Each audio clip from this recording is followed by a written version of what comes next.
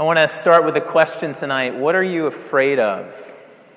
I really want you to engage this question with me tonight. What are you afraid of? Seriously.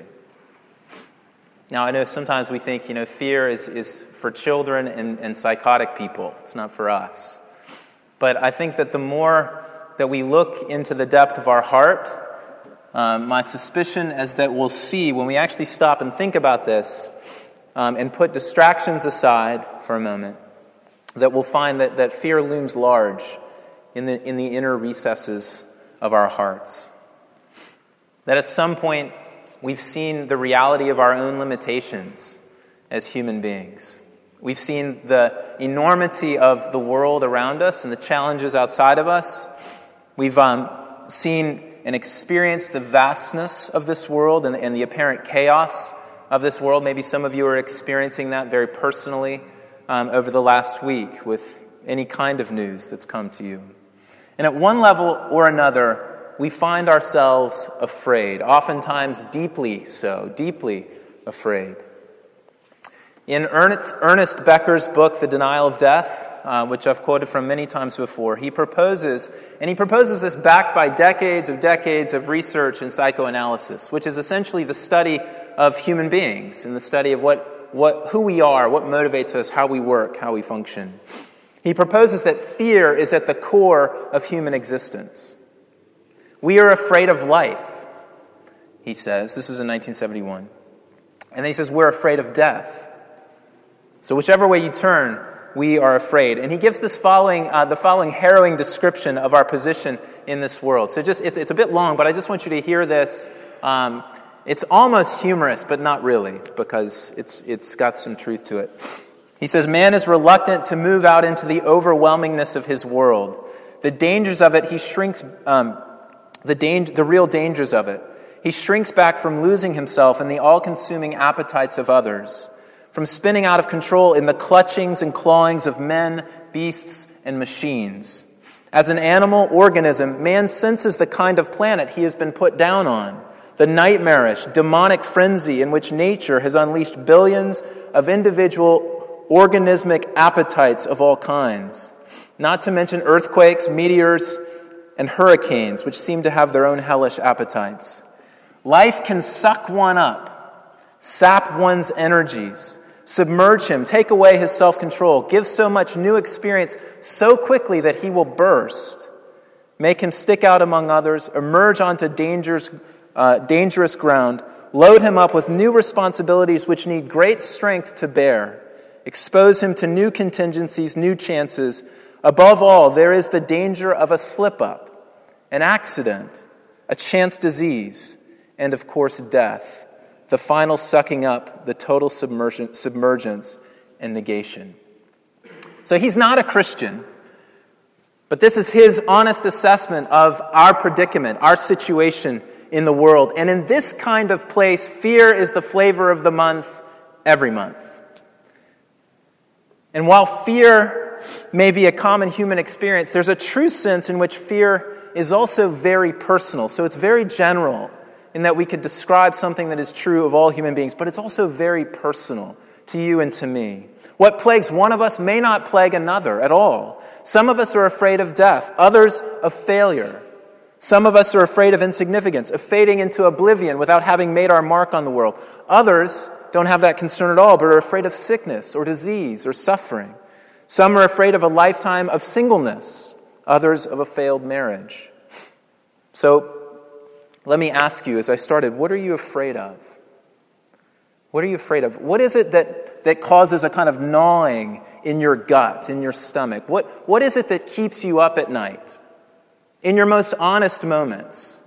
Not when you're filled with distractions, but when you're thinking clearly about your world and about the life that you lead. What is it that keeps you up? Think of this. I want you to think of this right now, and I want you to be specific. Be specific. Think of something in your mind and let that come to mind. Now, why are we afraid and what's the big deal? Let me go there next. As this quote that I just gave from Becker says or exposes, the root of fear is our powerlessness. It's our finitude in a world of infinite possibilities and powers. Those who have the upper hand in situations are not afraid. They're not afraid. So if you throw a sheep into a cage with a lion, for example, I don't think that the lion's knees are going to be shaking very much because he has the upper hand. So he's not afraid. Now, the sheep is a different story. No, we're afraid because we're limited. We're afraid because we're fairly powerless beings when it comes down to it. Take the fear of rejection as an example. We want to be loved deeply. We want to be accepted by others. We all long for this, and we want it badly. But we cannot, as one person, we cannot assure that this will be the case. We can't assure that we will not be rejected by somebody else, perhaps somebody that we love or somebody that we long for their approval so much. So fear, in this example, and I think generally, essentially arises from a basic lack of power to assure that certain things will or will not be the case in our lives. We could take numerous examples, but we won't go on in that exercise. It comes from this sense of powerlessness. We cannot assure certain results. So why is fear such a big deal? What's the problem with fear? Let me go back to Becker for a moment. He writes this. He writes, heroism is first and foremost a reflex of the terror of death. Heroism is first and foremost a reflex of the terror of death. That is, to put it in another way, our actions, our attempts at life, our ambitions, our pursuits, our motivations arise out of our fears. And we all know this at some level. If you're afraid of failure, you're probably an extremely hard worker to a fault. You might be a perfectionist. If you're afraid of rejection, you're probably a big people pleaser. Probably marks the way that you interface and act in the world. If you're a hypochondriac, if you're afraid of being sick, if you have this fear of being unwell, you're probably excessively, maybe even obsessively focused on eating right, on exercising well, on sleeping well, on using sanitizer before and after you go on the tee, and all of these other things. Our fears direct our actions, don't they? Our fears shape the way that we interface. And it's the extreme cases that show just how unhealthy this way of life actually is for us. So consider again the case of the hypochondriac, but the extreme case, one who literally cannot leave his home because he's afraid of what he might catch. And these cases do exist in the world. We call it a psychosis or neurosis, but they exist in the world. His fear is dominating, debilitating, and life-killing. And actually, so is ours, even though we may cope with it in ways that are far more socially acceptable and hard to detect by our friends and our neighbors. So fear is a big deal because it consumes us and then it directs our lives. It gives us marching orders for the way that we're supposed to live. So again, I ask, what are you afraid of? What is it that keeps you up at night? In our gospel story out of Mark 4, the issue of fear is brought to the foreground. It's brought up to the fore. The disciples, to set the scene again, are... Is the scripture up? I think it can be up. The disciples are on this... they're on the boat, and it's evening. We know it's evening. Mark said it's evening, and it may well be dark. So they're out on the boat in the dark, and a great windstorm arose. It comes upon them, and the waves start breaking onto the boat, and so hard and so high that they start filling the boat that they're in. Now, I'm not a sailor. I don't have much experience at sea. I have watched Deadliest Catch a couple of times on the Discovery Channel, so that and I think you can imagine that this scenario would be quite terrifying and not the most comfortable place to be. So in this precarious position, the disciples are afraid. They're very afraid. Now, just for a moment to note, in this story, their fear has a rapid onset of the storm. And there are times when our fears have rapid onset. The words from a doctor's mouth that we have cancer, or that somebody that we love has cancer. The phone call from somebody in our family about one of our close friends being in a car accident and being in critical condition in the hospital. Sometimes fear just has this rapid onset. There's a trigger, and it's in our face. It's almost like, maybe it's better to say that those fears lurk beneath the surface like a bear in hibernation that gets awoken out of season and then just find themselves in a rage, and we find ourselves consumed by them. So that's the case here for the disciples. But sometimes fear isn't like that at all. Sometimes fears evolve They grow, they intensify over repeated experiences of the same thing after the same thing, of our finitude, of our powerlessness, of our insecurities. The repeated rejection from a girlfriend, or several girlfriends in a row, or a boyfriend, or several boyfriends in a row. The repeated experience of being passed over in a workplace, maybe one workplace, maybe the next workplace, for promotion, for praise, for admiration for your work. The ongoing experience for many of us of seeing others in the limelight, more gifted than we are, more capable than we are, seemingly having a happier time with life than we are, and feeling like we're sort of left behind or left out. And in those situations, fear just has a way of gaining steam, like a snowball going down the slope, just picking up more and more and more weight and gravity in our lives. But in either case, whether rapid onset like the story that we're looking at here, or the slow growing variety, the experience of fear brings us to a crossroads in our lives. It's at this point in this story that we need to take attention of the fact that Jesus is asleep in the stern of the boat on a cushion. It doesn't really go well with the story. So these details didn't have to be given by Mark, but they're given to us in such a way that they almost startle us by virtue of their presence in a story about a ship at sea in a storm. And then we read of this kind of peaceful moment that Jesus is having, getting his rest in the night. Here the disciples were overwhelmed. They were afraid. They were literally fearing for their very lives. And then there's Jesus, their teacher, their leader, the one that they had given up everything to follow him, asleep in the stern of the boat on a cushion. Think back for just a moment to the picture of the lion and the sheep in the cage. The one with the upper hand does not need to fear, does he? Similarly, the one who made the sea does not fear the sea when the sea roars. He is more powerful. He is more powerful. But from the disciples' perspective, and oftentimes from our perspective, Jesus is in the wrong place. Jesus isn't doing the right thing.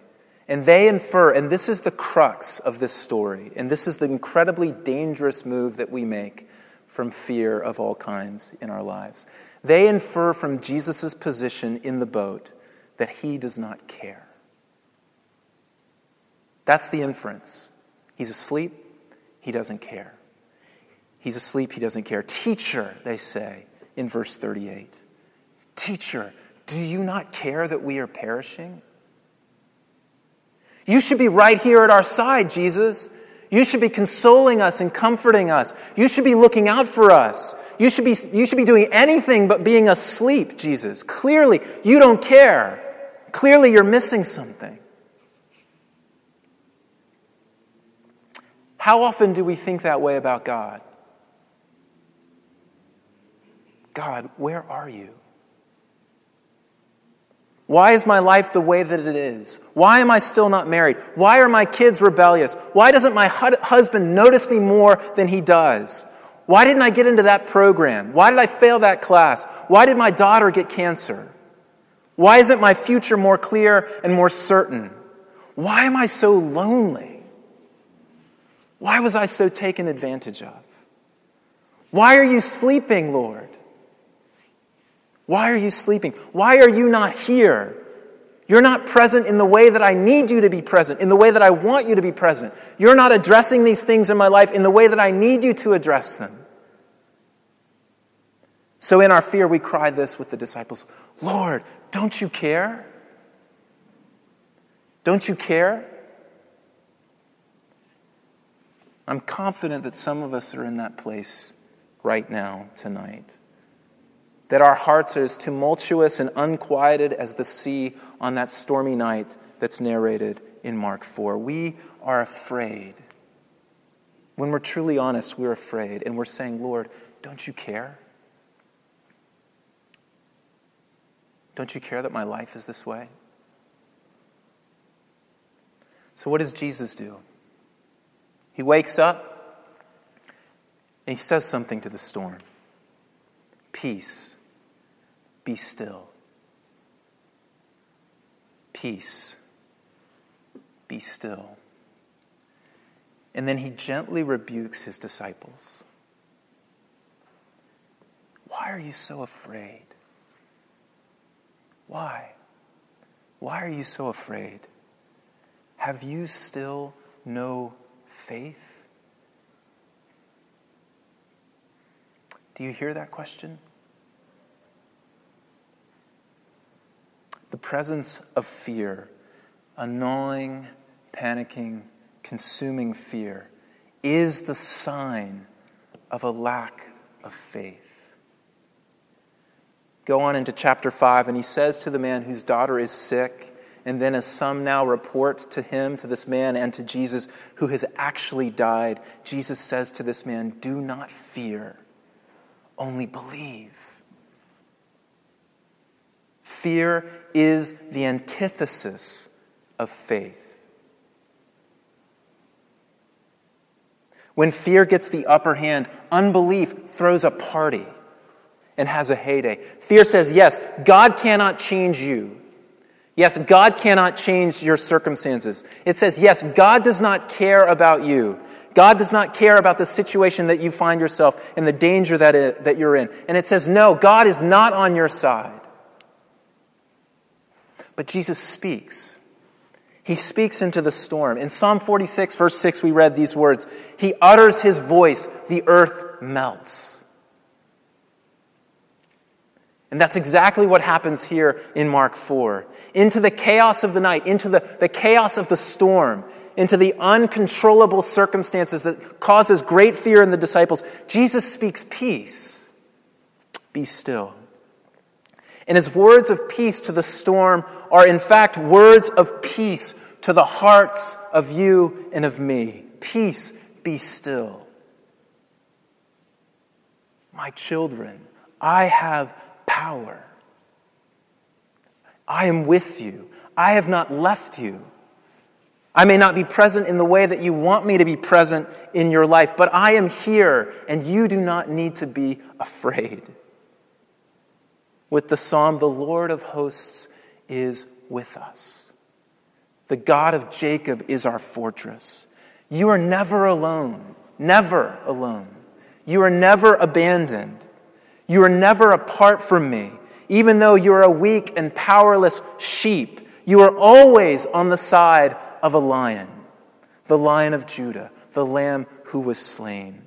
You will never encounter a power, never in your life. You'll never encounter a circumstance. You'll never encounter a fear that is greater than the power that I possess in my being.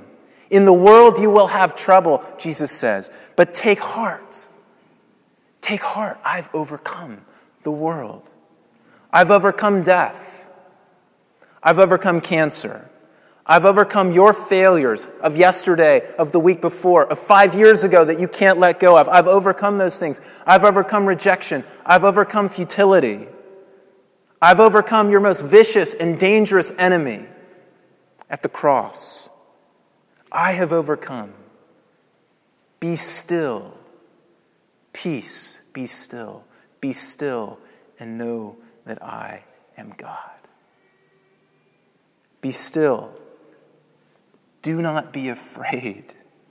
When you walk back out of this place tonight into the storms of your life, into whatever it is that you're facing, the struggles, the hardships, the questions that go unanswered, take heart.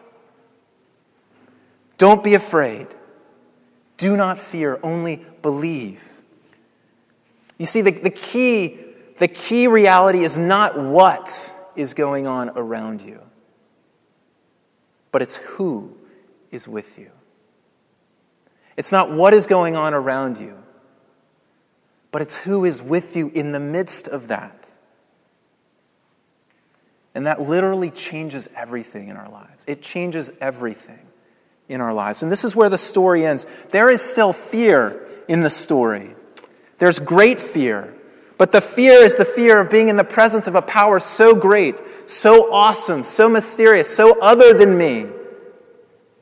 This is what now overwhelms them, the disciples. So they ask in verse 41, who then is this, that even wind and sea obey him? Who is this one who is with us in the boat? Who is this one? He's the Alpha and the Omega, the beginning and the end, the Creator, the Conqueror, the mighty Savior, the Redeemer, the Sovereign Lord who oversees all of time and who oversees the details of your life down to the finest degree. He is the one who is with you. And He loves us with an everlasting love. He gave Himself for us. He poured out His blood for us. He is for us, and He cares. He cares about you. He knows what it's like to be in pain. He poured out His blood for us. He knows what it's like to suffer. He knows what it's like to weep and to experience the Father's absence. He knows what it's like to be excessively tired and fatigued. And He's present. He's present in Boston. He's present in your life, and He's present in my life. He's present in the circumstances where you can't see His presence, or you don't feel His presence. He's present there. He's present in your marriage. He's present with your children. He's present with your studies. He's present at your workplace. He's present in your neighborhood. He's present. He's present in those places of your greatest fears and your deepest sorrows. He is there, and He's present, and He's not just present, but He's able. He's able. Be still and know that I am God. Not just a warm, fuzzy feeling. I'm God, the Creator of the universe. What are you afraid of? What are you afraid of? Why are you so afraid? Have you still no faith? Have you not known my presence and my love? Have you not tasted my goodness? Do you not know this? Do you not believe this? Do you not trust me even when I am present in a way that you don't want me to be present? Peace, He says, be still and know that I am God and that I love you and that I'm with you. Know that in your heart. Know that in the place of your deepest regret, your deepest failure, and your deepest fear. Are you afraid? Is there something that's literally tearing you up on the inside, that's causing knots in your stomach when you have time to actually think and be quiet and be alone? Jesus knows you. He knows you. And He knows the situation that you're in. But He's there. And so the word is to stop focusing on your own powerlessness, which is the source of your fear, and to look away from you, and to look away from your circumstances, and to look to Him. To look to Him who has more power than any power that you confront, who has greater love for you than any love that you could ever know.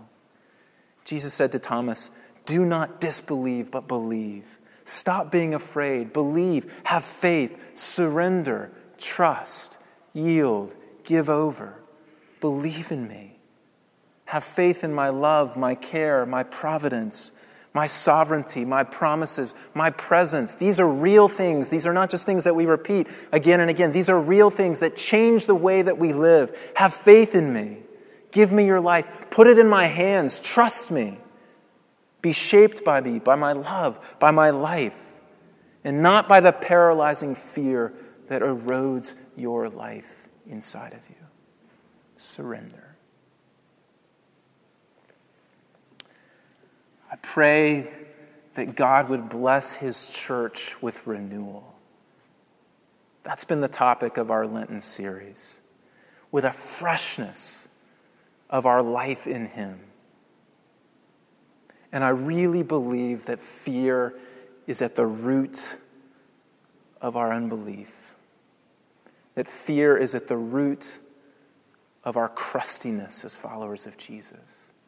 And I just pray that God would pour His Spirit on you and on me. That He'd speak to us in that place where we're most deeply afraid. And that you would walk out of this place tonight with a fresh sense of God's power and of His presence and of His word's peace. Be still. Amen.